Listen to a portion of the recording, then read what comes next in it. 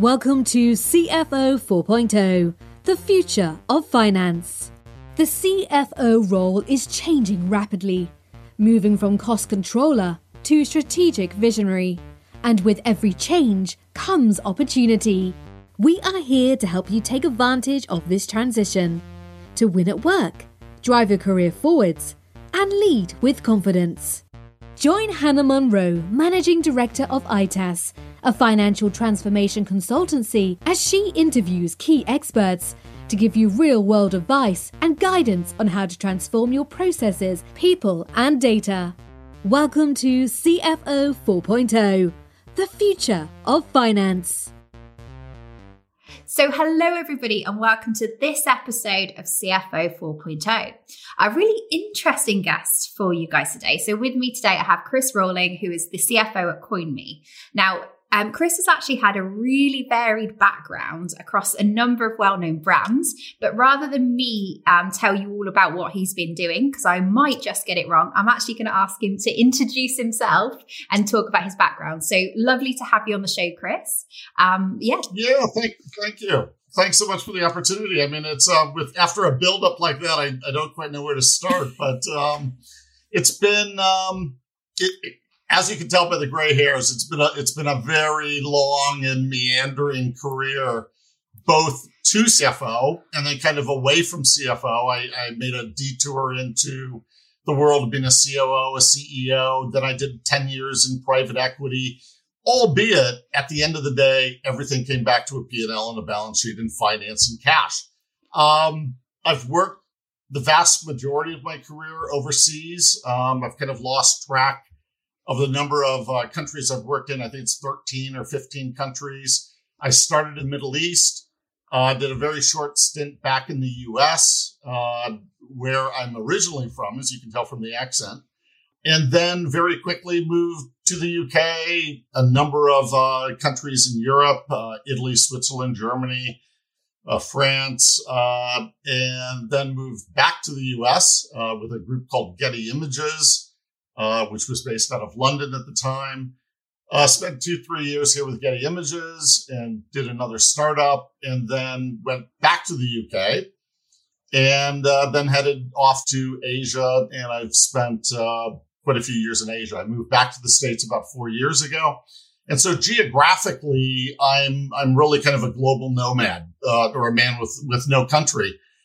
From a finance perspective, I've kind of done all functional areas of finance. So I started as an accountant. I made the move into controller.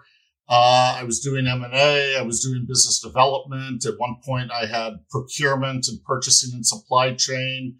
And I did audit. The only thing I don't think I did was tax. Wise decision. And it's one of those areas where, you depend on the experts. And I had no desire.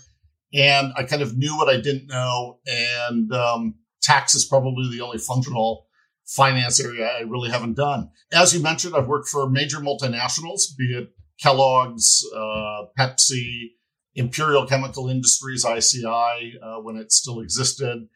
And I've also then worked for startups. And I kind of put CoinMe back in that startup, albeit we've been around largely since 2017.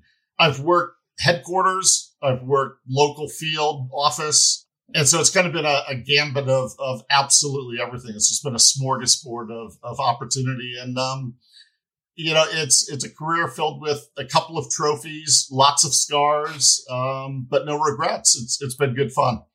Absolutely. And I'm not quite sure where to start in terms of that history, because you've literally gone cross industry, cross globe, cross roles as well. So, when you take a step back and you look at obviously all of the different types of organizations, all the different types of finance teams, what do you feel was those that did it finance well, what do you think was the success factors that they had?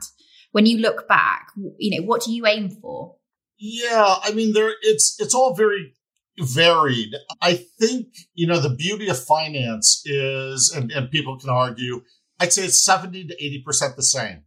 It's around cash. It's around the balance sheet. It's around the P&L. It's around the cost drivers, the revenue drivers. And so for me to move internationally, you obviously had cultural differences, and that took some learning as to how to, become a chameleon and learn to morph and learn those cultural differences. But from a finance perspective, it was very, very similar from industry to industry, country to country. Once you learn the jargon and the acronyms and the language of the industry, at the end of the day, it came down to the P&L and the balance sheet and the cash flow statement. And so it was reasonably easy for me to make that transition. The difficult transition, I think, having kind of swung from both ends of the pendulum, is small company to large company or startup to multinational. And the difference there is obviously in one case, you've got cash, you've got, a big bureaucracy behind you. You don't necessarily need to worry about, how are we going to make the next payroll? You simply pick up the phone, you call Treasury, and you're funded. And when you're in a small company or a startup, such as CoinMe, you worry much more about cash. You worry much more about what's the cash payback of the investment. Can we afford to do an ERP, or is there another compromise? Can I afford to hire more people? And you really become a jack of all trade. And it's kind of a ridiculous phrase, but the rolling up of your shirt sleeves is much more pronounced in that small company environment. Some people hate it. They like the comfort of the big multinational and the ability to just pick up the phone. In the case of the startup, you literally need to build your way out of it. You need to hire the team. You need to invest in the tools. You basically have a blank slate. And for some people like me, I much prefer that. I would much rather walk into a vacuum and build from that, starting obviously with the team, than to walk into, say, a situation where people say, okay, well, you're now the maintenance man. Don't worry about that. Everything is fixed. It's running smoothly. I much prefer the former of total organized chaos. But each entity has done it well. I mean, Pepsi obviously places a huge, or certainly when I was there, placed a huge emphasis on HR. We did HR planning on a semi-annual basis. It was very robust in terms of performance appraisals, methodology. We had handbooks for everything. We had training, on and on and on. And so, if I had to pick and choose, I would say, Pepsi was first and foremost from kind of a team building and support and employee development standpoint. But then again, I've been with other multinationals where, it was a turnaround situation. It was restructuring. It was quite grim. We were taking out vast numbers of headcount. And if anything, it was the opposite. So it's a difficult question. And there's been pros and cons to every one of my situations and companies. And other than Pepsi, it's really kind of tough to say that one stood out more than the other. I mean, for us, very much at CoinMe, when I joined 4 years ago, there was nothing. We didn't even have bank accounts. We had no auditors. It's the first time in my life I've had to look for auditors as opposed to auditors looking for me. And, very frustrating. And there were two people. It was me and another guy. And, I was coming from a very large position at Ernst & Young in Hong Kong, where literally I had bells I could ring and they would bring me tea, to all of a sudden I'm literally writing checks by hand. I'm doing payroll manually. We've got 20 people in the company. And for me, it's a little bit like camping. You hate it while you're doing it, but then you kind of look back and you say, hey, that was actually kind of fun. And really for me, the journey over the last 4 years has been very much, first and foremost, build the team, make sure you have the right people. It's hire big if you can, because when you're in a hyper growth company like CoinMe, the company will be 2 times, 3 times, 4 times the size. And you need to ensure that the company will grow into the people that you have as opposed to vice versa. And so fortunately, because crypto blockchain was trendy, quite hot. We had a lot of people that wanted to get involved who, all came from quite varied backgrounds. And, they were very much used to running $100 million companies, if not billion-dollar companies. And so, like me, they've all had to take a step back. And the company has grown into them and continues to grow into them. And it's been fantastic. On the tool side, we have replaced our accounting system. That was hard. And we still continue to develop, but we're a very small team. We're 5 people plus myself. And we're coping and doing quite well. But no, it's, as I said, I've luckily seen the good and the bad. I've worked for angels and demons, and I can kind of sit back and adapt to what I've seen and what's worked in the past. And it's been quite useful. Now, you said that obviously one of the big differences is the cash situation, which I completely understand going from a startup into a big corporate. So, and obviously we are going into a really challenging time at the moment in terms of financing. The days of completely open checkbooks with no questions, I think, have disappeared. They were around for a few years as, interest rates were low, cash was available. So what are some of the challenges that startups, and particularly, fast growing startups, seeing in the market at the moment? And how do you as a finance leader cope and deal with that? Yeah, I think the first, I'll kind of start with the big picture. Within a startup or a hypergrowth company, there's always a natural tension, I'll say, between the CFO and maybe the CEO, whereby the CEO is obviously focused on growth. They're obviously focused on the top line. And the CFO is obviously focused on cash, or should be obviously focused on cash, bottom line. And there's always this very healthy tension of grow versus me saying, hey, hold on a second. We don't want to raise too much money. We don't want to dilute ourselves. And you end up with a healthy balance, hopefully, whereby you have limited amounts of cash. You raise money when you need to raise money without overly diluting yourselves. But then again, you're not necessarily constraining growth or investing in headcount, etc. And, obviously, as we want to make CapEx, unfortunately, CoinMe, we're quite CapEx light. But for us, most of our investment is in people. And we've tremendously tripled, quadrupled headcount in the 4 years that I've been there. And the cash payback on headcount, particularly if it's engineering or sales or business development, is a little bit staggered. So it comes in a little bit later than when you hire the people. But sure enough, that first payroll hits the P&L. And so it's always this debate in terms of, now, what is the cash flow implications of this growth, of this investment, of this new market?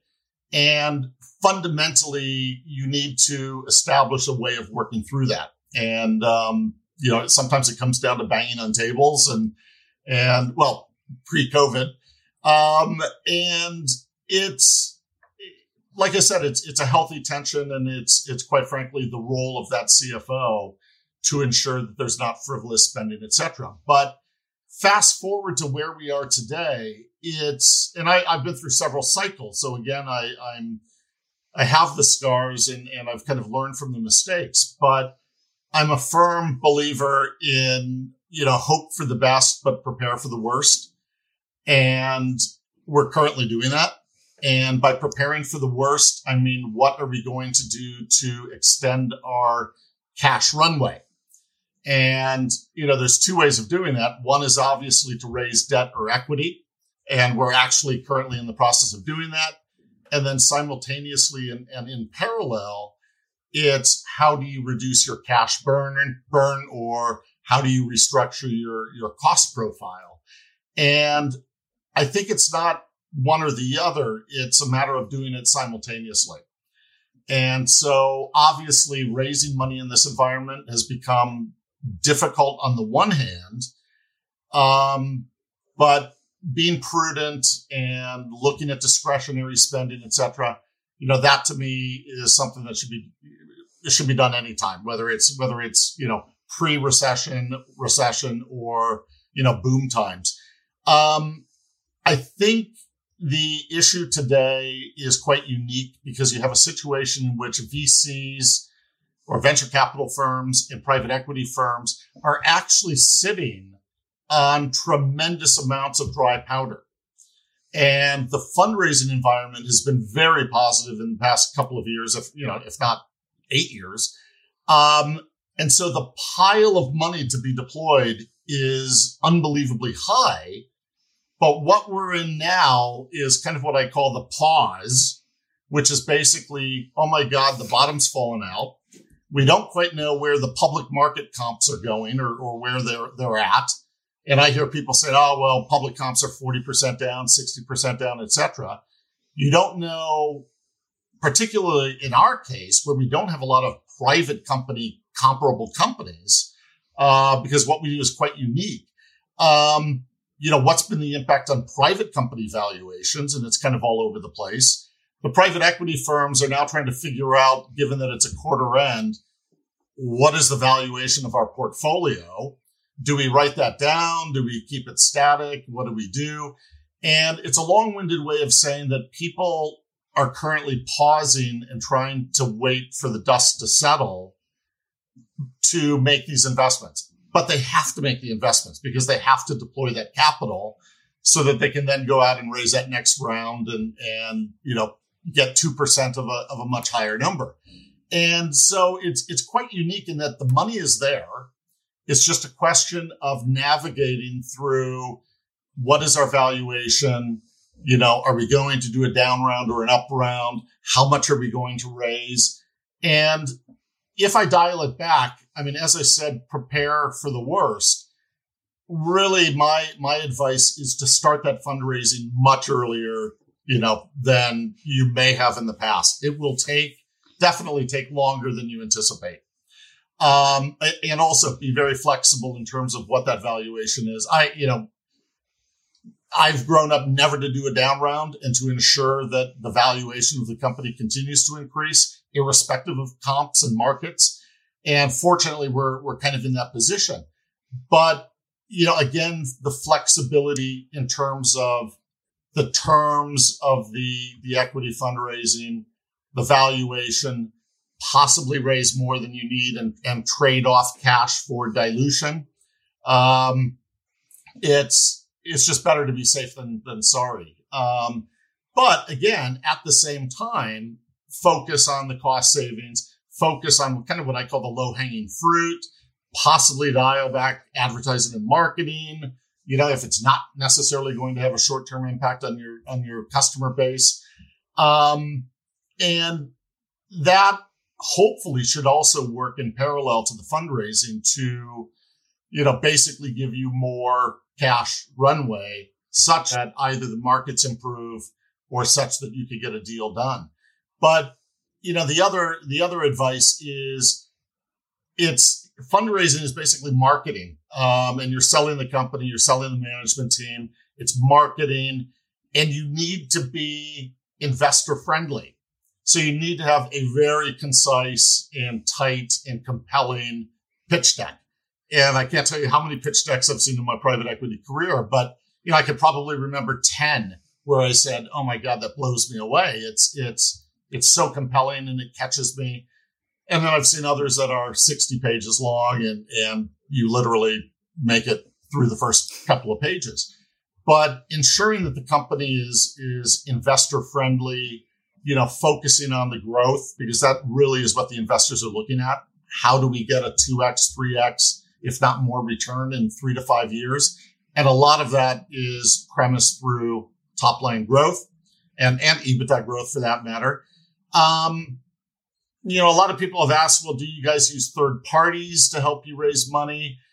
And I'm a little bit mixed. If we're trying to raise money from an overseas market where we don't really have a presence, we don't have the the contact list or Rolodex per se. We may use placement agents to assist. We've done that in Japan. We've done that to some degree in Australia, Europe. But, other than relying on your board, your advisory team, if you have one, your existing investors are the absolute best source of money. And quite frankly, having your investors come back in is really kind of I don't know what you call it. It's really kind of a vote of confidence, in the company and in the valuation. But, fundamentally, it's going to take longer. It's going to be much harder work. It needs to be slick. You need to have a data room, a virtual data room that's ready to go. And, it's a long-winded way of saying start earlier. It's going to be much harder work than anybody anticipated. You need to do everything you can to extend that runway. You need to look at other sources of cash or funding, be it bank debt, be it convertibles, which we've used quite a bit in the past. But yeah, it's definitely much more challenging times. But as I said, the money is there for taking, assuming, you can get your pitch across and find a willing investor. I think that's a really interesting comment. And I liked your phrase, the pause, because I remember seeing that pause in the COVID time. It was like, oh my God, this is happening. We don't know what's going to happen. We don't know when it's going to happen. And there was almost like everyone just held their breath for about 3 months is what we saw. Because obviously we're on the other end. So we see the impact on people having conversations around funding. And it's really interesting. And then all of a sudden it was like everyone took the brakes off and was actually going hell for leather. So we saw that real shift and all of a sudden an acceleration. Yeah, I mean, we're hoping for that. The markets were good for the past 2 months, and the last 2 weeks have been pretty ugly. And the problem is you can't afford to try to time it and say, okay, well, things should open up next month. We'll go out fundraising at that stage. It's quite frankly, you've just got to take the bitter pill and set off and do it. And just hope that, things stabilize. And as I said, the dust settles such that, you can raise the money, but it's uncertain times and investors don't like uncertainty. And so again, the more certainty that we can provide as a company in terms of, yes, the price of Bitcoin and other cryptocurrencies have gone down, but guess what? We make money based on transactions. And the more volatile the market, the more transactions there are, be it buys or be it sells. And so quite frankly, we love volatility and we don't take positions and we don't hold crypto assets. And so we're not having to mark to market necessarily other than maybe 1 day's worth of sales. And so we're not impacted. And so as long as you can get that across and you're not lumped into the general, you're a crypto company, crypto's in a disaster scenario, therefore we're not even going to look at you. As long as you can try to get that point across that no, it's completely different for us. We relish the uncertainty of what's going on and the volatility. And quite frankly, we're thriving as a result of that. And if anything, now is the time to get in, not later. And that's kind of why I said it comes very much back to being investor friendly, having that concise and compelling pitch deck and message. But at the end of the day, the results speak for themselves. I mean, you need to have a nice P&L, a nice balance sheet, a good growth story. But if your existing investors are happy and they're willing to come in for more, that to me is kind of the bona fide seal of approval per se. And so again, dealing with your existing investors and keeping them apprised of the situation, it's fundamental. Now you mentioned, and I always say it's the customer is king, but cash is a very close number too. And and that's kind of back to what I said in the very beginning about that healthy tension between the CEO and the CFO, and the CEO is very much focused on the customer and sales growth, and the CFO should be very much focused on cash. Absolutely. And obviously you mentioned starting fundraising earlier than you would normally. Is there any downsides to doing that? Is there such a thing as fundraising fatigue if you start it too early? Is there anything to watch out? It's a good question. I mean, it literally, you hear the pat phrase, well, fundraising is a full-time job. It is. And,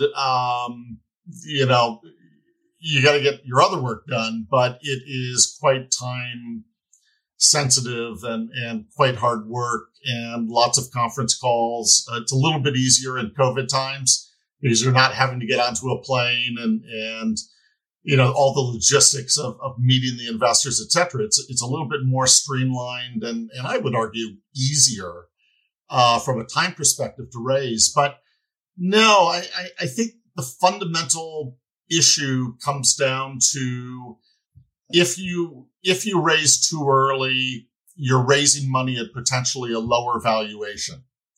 And therefore you're over diluting, your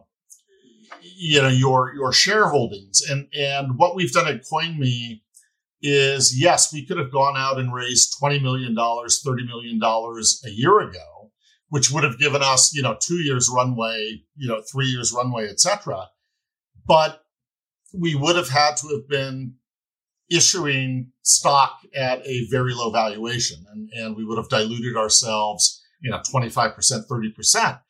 And so it's just not worth it. If you're confident that your company is hyper growth, your valuation is going to be growing. And so what we did very consciously is we would only raise as much as we needed for really the next 6 months. And then we would go out again and raise another modest round. And each and every time, we would be raising, say, small money, $5 million, $10 million, but the valuation would continue to climb and the dilution would be manageable. The difficulty now is you do really need to be able to raise 6 months, 12 months runway, probably 12 months, if not longer runway. You're probably having a much more difficult conversation vis-a-vis what is the valuation. Potentially it's a down round. But the issue is there really is no choice. You've got to have that runway. Hopefully the company's growth has not been constrained, but again, overall, a lot of revenues are coming down. Companies are not seeing that growth rate. And so you can't necessarily grow yourself out of the problem. And that's why I come back. You've got to find cash funding, whether it's financing or whether it's cost savings, because there is no choice. I mean, it's, I don't want to say it's as dire as survival versus dilution, but it's a bitter pill in terms of, yes, we may have to raise more than we need. Yes, we may have to raise at a lower valuation than we think we're worth.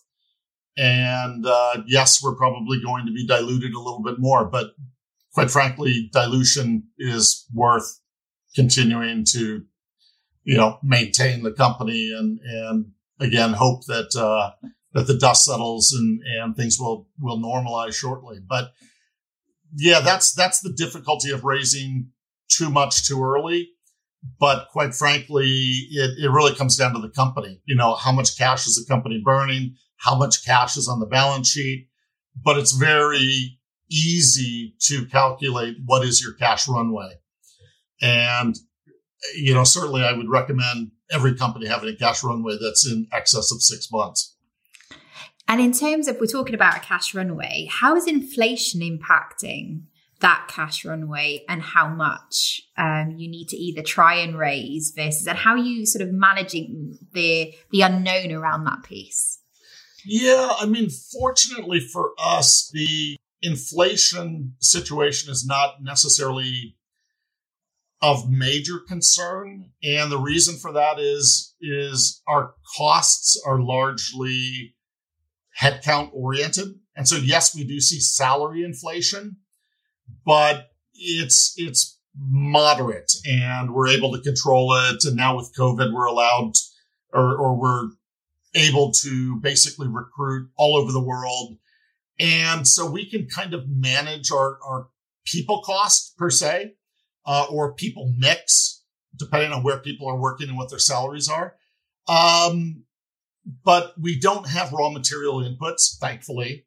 We're not seeing, we're CapEx light, so we're not having to go out and buy machinery or anything like that. And so luckily at CoinMe, we're not being dramatically impacted by inflation, nor are we necessarily seeing any sort of a volume slowdown, in terms of our transactions and people buying and selling crypto. And so it's kind of a different situation. For us, it's much more industrial issues, what's happening to the investor base, because many of the investors have been exposed to potential write-offs or other companies. There's been a bit of a ripple effect through the crypto blockchain space. And that has been much more of a concern for us than the inflation situation. Employment, many firms are now laying off people and they're being made redundant. Throughout the crypto blockchain space, you see headlines of 10%, 20% redundancies. And quite frankly, we're taking advantage of that because we're basically saying, look, there's some great talent. We've not been able to afford them in the past or been able to compete with these big exchanges. And lo and behold, we're now a destination of choice, which is great. So probably not the answer you wanted to hear, but for us, it's been very minimal impact. And if anything, we've been able to take advantage of it to some extent. I literally recorded a podcast this week when we talked about silver linings, like finding opportunity in challenging times, because I think that's a really interesting piece. And like you say, obviously it's never good when companies are struggling in your industry, but the piece where if you can pivot, like you say, and take advantage of the opportunity that offers you to sort of make that step through, that's a huge advantage. And I think there are some interesting dynamics about where people invest at this time in terms of internally. And we talk about saving cash, which is really important. But actually, if you invest wisely and really, think about the investments you're making at this stage, actually, you come out of it in a much stronger position. And there was a few instances of companies that we work with that did that really well during COVID. They made some hard choices, but that actually really paid off 12 months later because they were in a position to ride the wave as it sort of came out. So yeah, it's absolutely. I mean, it's always good to look at it in hindsight and say, that was a great decision, and which is hard, but it's an art, not a science, and there's quite a bit of luck and quite a bit of timing, obviously involved as well. But it's hope for the best, prepare for the worst, and that's the job of the CFO. I've been called a pessimist in the past. I've been called, the tightwad and on. But the reality is I'm paid to be pragmatic. I'm paid to ensure that the company continues to live and survive and to optimize that cost base, to, again, negotiate that grow versus, okay, guys, let's be prudent. Let's make sure that everything has some form of a payback, even if it is 5 years or 7 years, but at least let's have that discussion and put that on paper and think about it. And, in a startup environment where, people are there because of the growth, they're there because of the technology, it's often very difficult to have that conversation in terms of now just exactly what is that payback, and is it going to be 2.5 years or 5 years? And they kind of look at you like, we don't even know what a payback is. And it's just the fact of life. And so I'm kind of viewing this as it is a reset. It is a bit of a pivot. But it's good for our generation of employees, many of whom have never been through downturns or recessions, or anything like that, to kind of recalibrate a little and just realize, hey, at the end of the day, the business is in business because of cash, and we need to become self-sustainable in terms of cash. We need to become cash flow positive or EBITDA positive, as we say. And that requires trade-offs. And it can't just be grow, grow, grow. And, companies have been very successful and their valuations have been incredible just by focusing on top line. And our valuation for a number of years was very much a multiple of top line. Whereas I've grown up on both sides of the table, be it the PE side of the table and the guy with the tin cup, of looking at earnings multiples and cash flow multiples. And it's a reset. And at the end of the day, it all comes down to cash. Payroll is cash. And again, I'm somewhat taking advantage of this broader scenario to kind of educate the team in terms of, look, at the end of the day, we really need to focus on what's going to have the biggest bang for the buck. What is the smartest resource allocation to make? Do we really need to hire somebody? I've had to introduce the word discretionary. What is discretionary and what is non-discretionary? And it's just part of that CFO role. And as I said, I have lots of scars. I've got tremendously thick skin. And, but that's my job at the end of the day, is to keep the company alive and keep it prospering. And I think that's one of the biggest challenges as a CFO. You want to be the one helping people along the way and delivering what they need in terms of finance. But yeah, sometimes having to play parent even to the CEO and to explain, and to help them I say him, gosh, there you go. Discrimination of accent, him or her, to deliver on their longer term vision, I think is always a challenge, and that I think is one of the hardest pieces, because you are that right hand of that CEO. You are the person that's helping them deliver on their mission, their vision for the company. How do you balance the need for helping them do what they want to do, but also, like you say, being that pragmatist and being that person that makes sure that there is a company at the end of that vision? Yeah, I mean, it's a challenge. It takes time. Certainly in my situation, I've been there for 4 years. The early days were much harder than the current days. And at the end of the day, I mean, everybody has an opinion. But if I can back up my opinion with facts, that tends to help. If I can back up the opinion with a forecast or with trends or with historical information, that helps. But trying to take the emotion out of it and taking the passion out of it, and very much making it a discussion, not an argument, but a discussion in terms of, okay, now what is that best path? And the reality is there often is not one best path. It's going to be a compromise. There's going to be, many different choices. And it's just essentially, and that really is, again, the job of finance, is to be able to produce that value added analysis, even if it is, non-factual or 80% factual, but providing the inputs to have that discussion and have that analysis and have that decision making is really the job of finance. And we've been very much focused on that. Now, you could say, well, then you need the tools in order to be able to do that. You need the people to be able to do that. And in many startups, you just don't have that latitude. And so you just have to, through blood, sweat, and tears, try to pull together that data. And that's what we had to do in the early days. But it's, as I said, if you can get it right, it's a good balance. It's very much the CEO is passionate, very articulate. They set out the vision, the mission, et cetera, et cetera. And then the CFO very much has to figure out, now, how do we pay for that? How do we get there? What are those trade-offs? And in many cases, it's a natural relationship and it works quite well. In other cases, it does bubble to the surface. And then it's just a question of, okay, how do we hash this through? Luckily, in a small company, you typically will have a very small leadership team, and it's quite easy to have that conversation. There's not a lot of hierarchy. There's not a lot of departments. You don't have to work your way up the chain. What's difficult is kind of this COVID environment where again, you're depending quite a bit on written communications, be it Slack or email.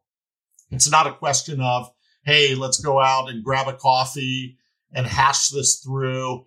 It's a little bit more unwieldy, in my opinion and in my experience, because at the end of the day, I do believe that a heart-to-heart conversation or a face-to-face conversation does work wonders. But it's very situational. It's very ad hoc. But again, fundamentally, my job is to figure out, okay, what is the best use of company money and company assets? And that's what I do. I think it's a really interesting point. And we were literally talking about this just before the podcast, is that shift from, being reliant on that face-to-face contact, whether that's with investors, whether that's teams. And I would echo, I think remote working is brilliant when things are going well. When, it brings so much more work-life balance, it reduces cost, all of those. I think the biggest challenge is when people are struggling, whether that's performance related, whether that's at home. It doesn't give you that opportunity to, like you say, pull somebody aside, get them in the fresh air outside of their work environment and do that. And so I don't know about you, but that's one of the things that I've done. I've popped up and said, look, let's meet for a coffee. Let's have those conversations because it's different. Yeah, no, I miss it. I miss it quite a bit. I mean, there's been a lot of pros to COVID and remarkably, I mean, we're 100% remote and it works. We've seen tremendous cost savings, obviously from a real estate perspective, from it. Pre-COVID, we were very much based in Seattle. I think probably 80% of our employees were here in Seattle, Washington, all local, Pacific Northwest. And today we're the tiny minority. We have people in just about every state. We now have people internationally. And so in terms of attracting talent and being able to hire and fill those positions and basically staff for growth, COVID has been quite friendly to us, and we've been able to hire people and operate remotely. Where I think it's hurt us to some degree is hiring people remotely is a bit challenging. And maybe for an old timer such as myself, you say, oh, well, it's not a big deal. Zoom is Zoom and, on and on. But you really do pick up something when you're looking at somebody face to face in their eyes, picking up the vibe. A lot of my decision making is still gut decisions, albeit that it's been formed over, many, many years and many scars and wins. And you miss that. And, I have people on my team who, believe it or not, I have never physically met. They're working on the East Coast. I feel as though I know them, but it's kind of strange because it's a face on the screen. We get people together once a month on a company call. We have 90 little boxes or 95 boxes on the screen. And you kind of look at these people and you say, well, I don't know who this is. I know the name, I know what they do, but I don't know this person. And I think that creates some company cultural challenges in terms of not just exactly what is CoinMe's culture. From putting my CFO hat back on, you say, okay, is everybody being necessarily as productive as if they were in an office where you kind of know everybody's doing 40 hours a week.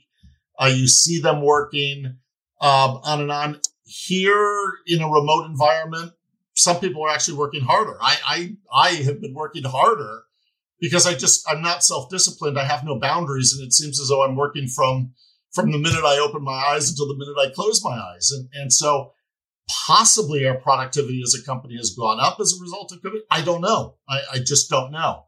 And it's, and then from a training perspective, I'm so much used to being able to sit down with somebody, show them, have them do it, shadow them, be there if they trip and fall, pick them up. And it's very hard to train. And you can share your screen, but it's not as effective. It's not as useful. And so I think, I don't know. I can't say there's more pros than cons, but it's become normal, which is kind of scary. And as I said, we've decided to be 100% remote. So, maybe we go back and there's a hybrid. But it works for us. It's become status quo. But I do miss the face-to-face interactions, and we're starting to have some, certainly as a leadership team, which is great, but it's not quite the same. And I totally buy in. If the company is doing well, if everything is in maintenance mode, if, everything is working and there's no crisis, it's fine. But if there are issues, if you do need to rally the troops, if you do need to sort out an issue or fundamentally pivot, I think it's much easier if people can do that face to face.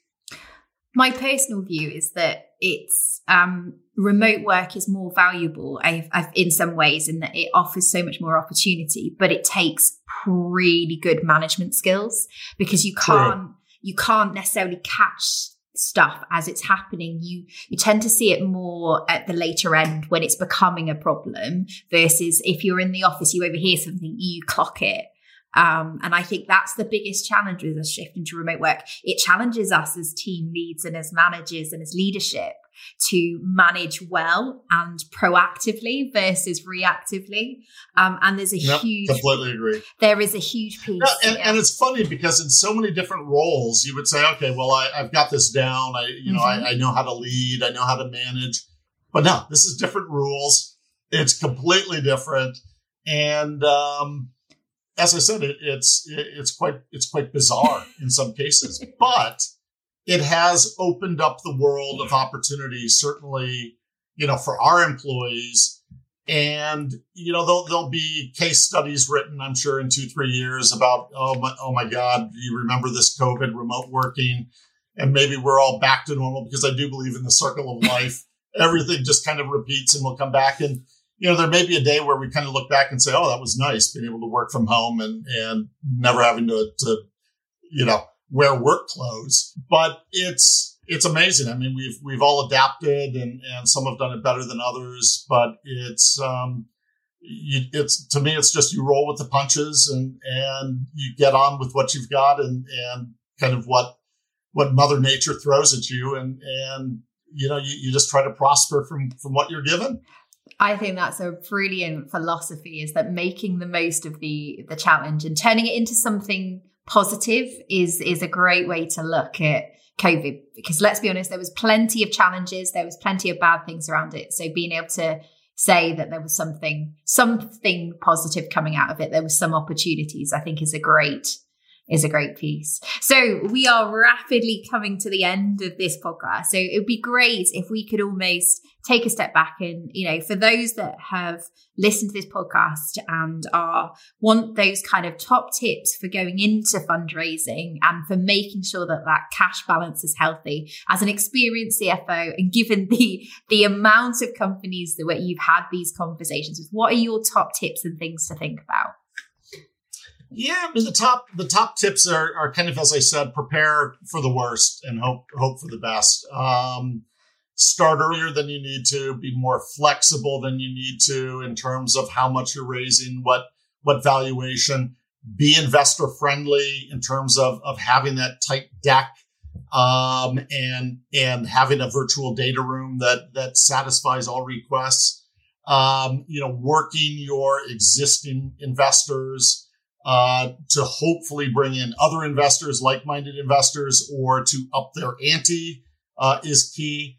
Finding that cornerstone investor, because typically, if you can find the cornerstone investor or the anchor investor, filling in the rest of the round typically is easier. And so you really need to find that upfront investor.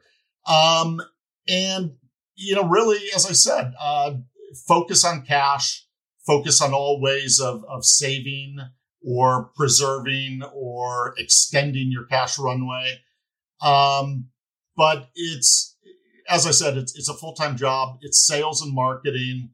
Finance people are often accused of not being good sales and marketing people. But, I would venture to say fundraising is really the responsibility of the entire leadership team, and really the finance individual plays a huge role, albeit the investor is very much looking at the CEO, engaging with the CEO, but having a solid CFO and having credible accounting, etc., it's a relief to the investors. They know they have a safe pair of hands that will watch their invested funds on and on and on. And so it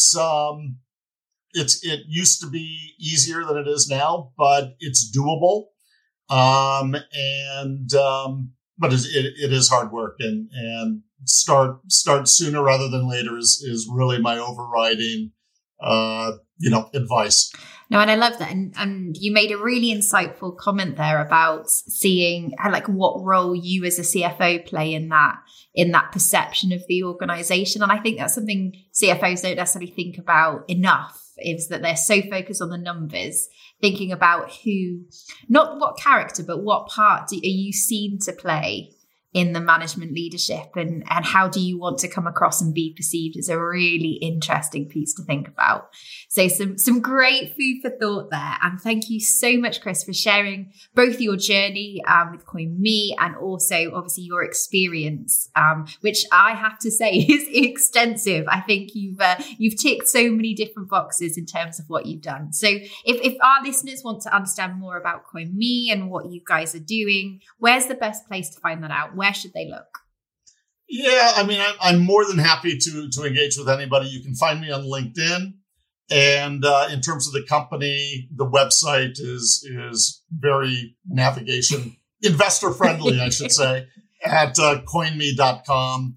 But Hannah, it's been an absolute pleasure. I've enjoyed the conversation. Look forward to maintaining that relationship. It's been fun. Yeah, no, it's been really interesting. And thank you so much for sharing all your top tips, which I think are so vital in this current climate. So all of our listeners, don't worry, we will pop obviously a link to Chris's profile in the show notes, and of course the link to the CoinMe website. And if you have questions that you wish I'd asked, I'm sure there are people listening to this going, you could have asked that, Hannah. So just tell me, please do reach out. My LinkedIn profile, my DMs are always open. I love the feedback from the show, and it would be great to get any feedback and any questions, and maybe even we might end up with a repeat and convincing Chris to come back on the show. So would be delighted to. Thank you, Hannah. Thank you so much, guys. And as always, we appreciate reviews. Please, if you've enjoyed this episode, if you've enjoyed and got value from what Chris has to say, then please do leave a comment, leave a review, because it just helps us in our mission here at CFO 4.0.